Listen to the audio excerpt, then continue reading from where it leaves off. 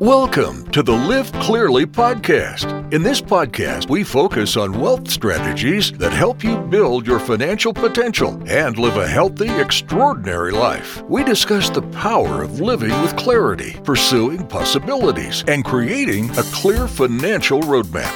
Now, onto the show with your Live Clearly enthusiast, Rebecca Novin Cannon. Hello and welcome to Live Clearly with Rebecca Novin Cannon. Today we're talking about farming. I'm not sure why, but we're going to find out. Good afternoon, Becky. How are you? Good afternoon. How are you? I'm doing great. We're talking about farming today. Why are we talking about farming? Well, I was actually just at an advanced seminar on distribution planning. All right. And we got to talking just about that, about farming and how it is so similar to the planning that we're doing. So I'll get into that. All right. So generally when people come and see me, there are three things that they want to accomplish. And oftentimes this is how they phrase it, that they want to manage the risk, but get maximum returns, that they want to gain more liquidity, and they want to make sure it's the proper amount of liquidity, right? They're planning for known events, I call them, such as college, weddings, retirement. And lastly, one of the biggest complaints, and I don't just work in New York and New Jersey, but most of my New York and New Jersey clients complain about their taxes. How do we minimize these taxes? These are insane. Yeah, I don't know anybody who doesn't dislike taxes. So, I mean, two of those make a lot of sense to be managing the risk and then minimizing taxes.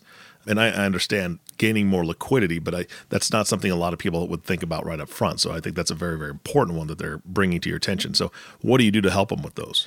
Well, so in all fairness, they don't say to me, hey, I want to gain more liquidity. Yeah. That's my terminology for it. Yeah. They tend to say, look, money's coming in and money's going out, and I just don't feel like there's anything left over, or is this the right amount that's left over? Yeah. And gaining liquidity I really want to talk about that, because when you gain liquidity for now and in the future, maintaining what I call free liquidity in retirement, that's the key. Okay, free liquidity in retirement. Yes. That sounds fantastic. What is free liquidity? Free liquidity, the definition, actual legal definition, I believe, is that at any date, we're going to look at the aggregate of the cash balance or other amounts available for drawing, right? Meaning spending inside your economy, and it can remain drawn, right? So in other words, you can spend it and it's not going to hurt the economy. Now, when we talk from an economics perspective, they continue with the definition saying that it should be repaid in 6 months. But for our purposes, we're just going to say it's money that can be spent without harming the economy. And when you say harming the economy, you're really talking about your own economy. Your personal economy, exactly, So precisely. there's no fees and taxes on it and so on and so forth. Right. Okay. Just free liquidity, money that you can spend. What do you have the freedom to spend? All right. So why is this so important to focus on? So everyone knows that liquidity is great, right? Who doesn't want to be liquid, more liquid? But without a specialist, most people are not planning for their future liquidity or their current liquidity, right? People tend to plan for tomorrow without focusing on today, and that's the subject for a future podcast. But if we talk about farming, I think that it'll be a good segue. All right. How liquidity can work and how it's so vital to our economies. So imagine you're a farmer, and much of modern agriculture has been based upon cultivating what's called monocultures. So with a monoculture, farmers decide to adopt one crop, a monoculture, right? That makes sense. The reason that they do that is to maximize profit and minimize costs. Right? They're cultivating just one culture, the same species, over and over and over. All right. So think about the vast fields of wheat or barley, right? We've seen pictures.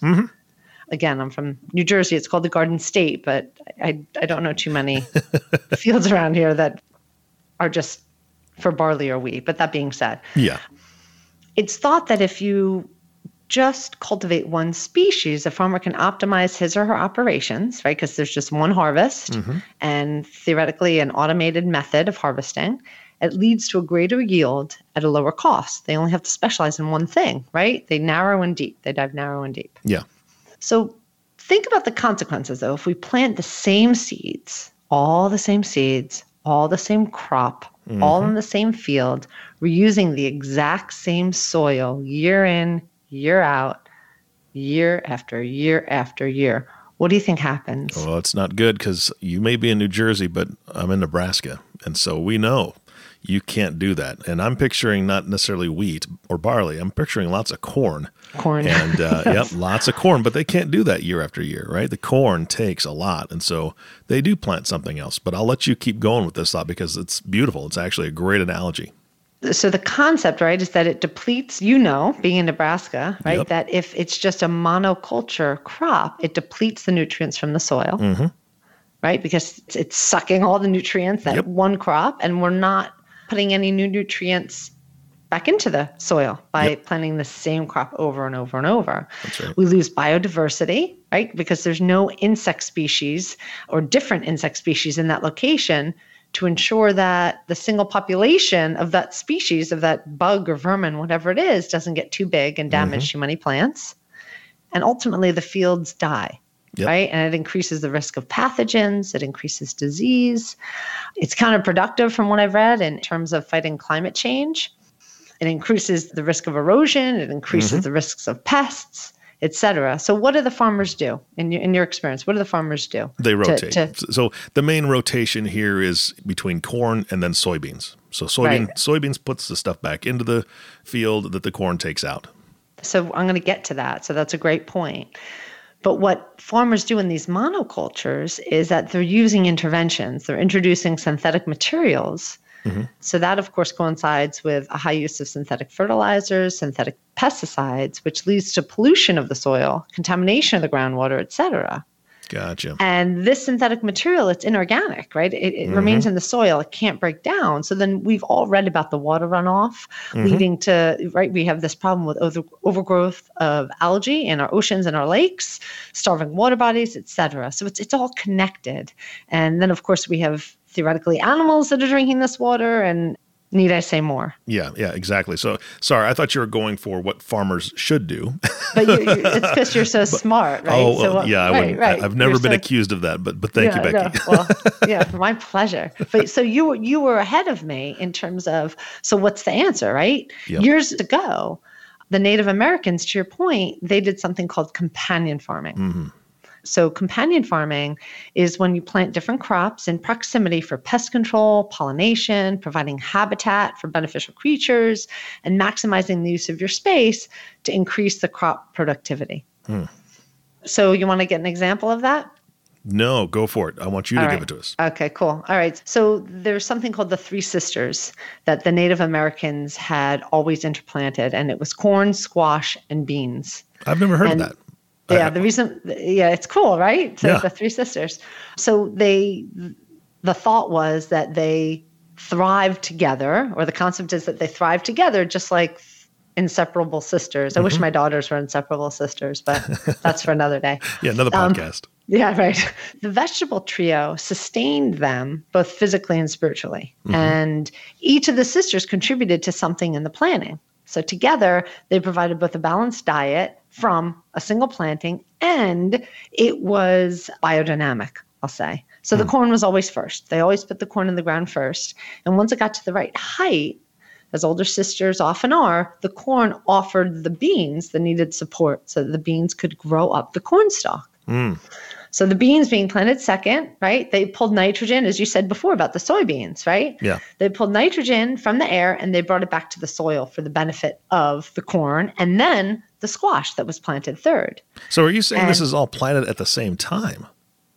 I mean, So I think different times, but it's staged, but it was staged. Yeah, so they didn't harvest all the corn and then it was a bare field and then they planted the next thing. You're talking, Correct. They put them together so they grew together. Wow. See, I didn't know that. This is fascinating. Right. The squash then was planted next, and the large leaves provided protection to all the crops, right? Because they have those long, low leaves, squash, and it created a mulch, a living mulch that shaded the soil, and it kept it cool and moist and prevented weeds from growing.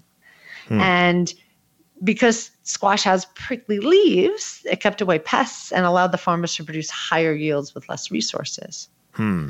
So that Three Sisters example, how does that tie into our financial lives, you're thinking? Oh, right? yeah. Well, it's I see where you're going with it, and it's perfect. So where I'm going with it is that in our own financial landscape, we want to create those three sisters, three buckets, if you will. And I'd like to bring us back to the conversation around liquidity. maintaining free liquidity later in life is essential. Liquidity allows us, A, guarantees us the ability to spend our money, right? Spend down of our money, to actually spend it, right? Not just live off of the interest. Yep. B, create income for life, right? And distribution planning is its own discipline. Just like harvesting fruits and vegetables is its own discipline, right? Different pressures, different stressors just in distribution planning. If you're fortunate enough to have a pension, that's amazing. But unfortunately, about 98% of society no longer has a pension. So we can create one inside of our own economy. We have to engineer that. Similar to how the three sisters engineered a healthy crop, right? It's all got to work together. Yeah, absolutely. Healthy bounty.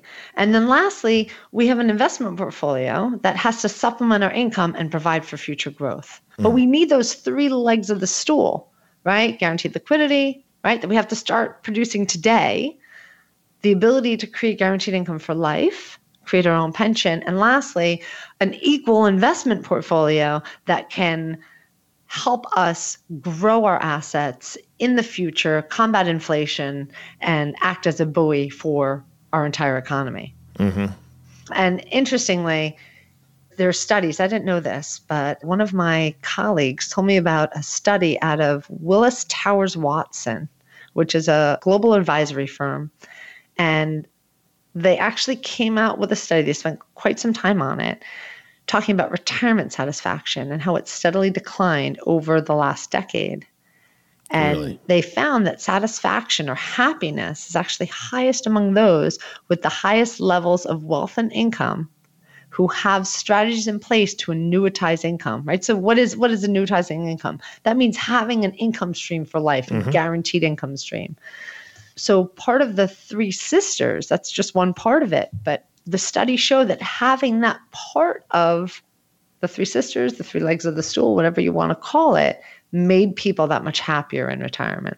Yeah, there's security there. I mean, that's the whole thing, is that there's a whole lot less worry, less stress. So that gives you the ability to relax a little bit and enjoy those years that you have to, after you're done working and you've worked so hard to get to that point. I mean, that I can only imagine it would be a huge relief.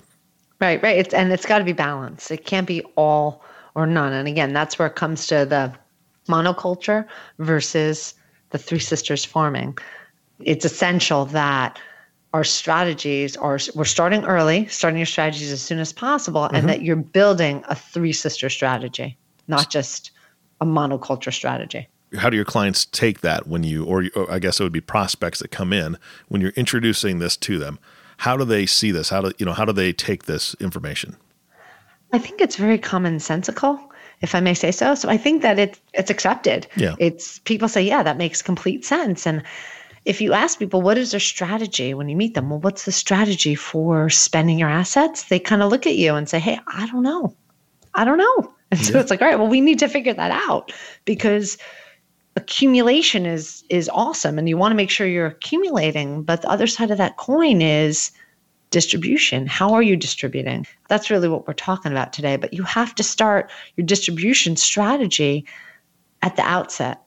Yeah. I mean, honestly, if you'd asked me that question, what's your strategy for your spending? Like, I don't.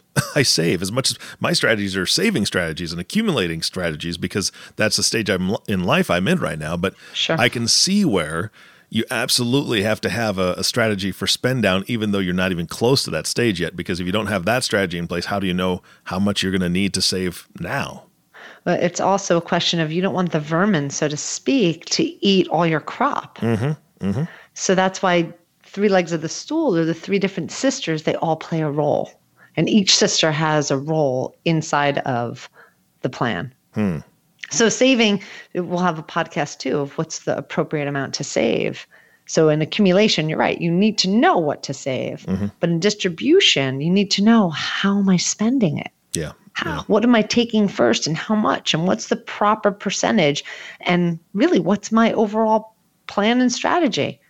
And if you're not thinking about that now, you need to be.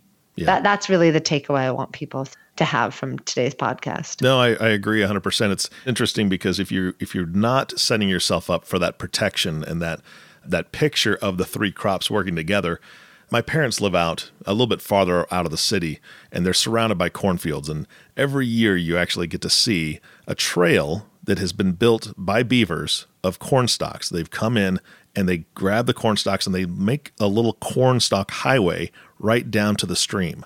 So by that time, it's too late, right? By the time you see where your crops are going and you have a trail of where they left and went, that's not the right time to plan against the vermin coming in and taking your crops. So right. That's a great point.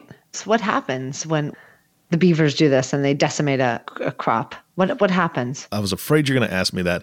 Well, the farmers lose some crops. The beavers aren't too much of a problem, but you definitely see that's kind of like a small leak going out of their crop field.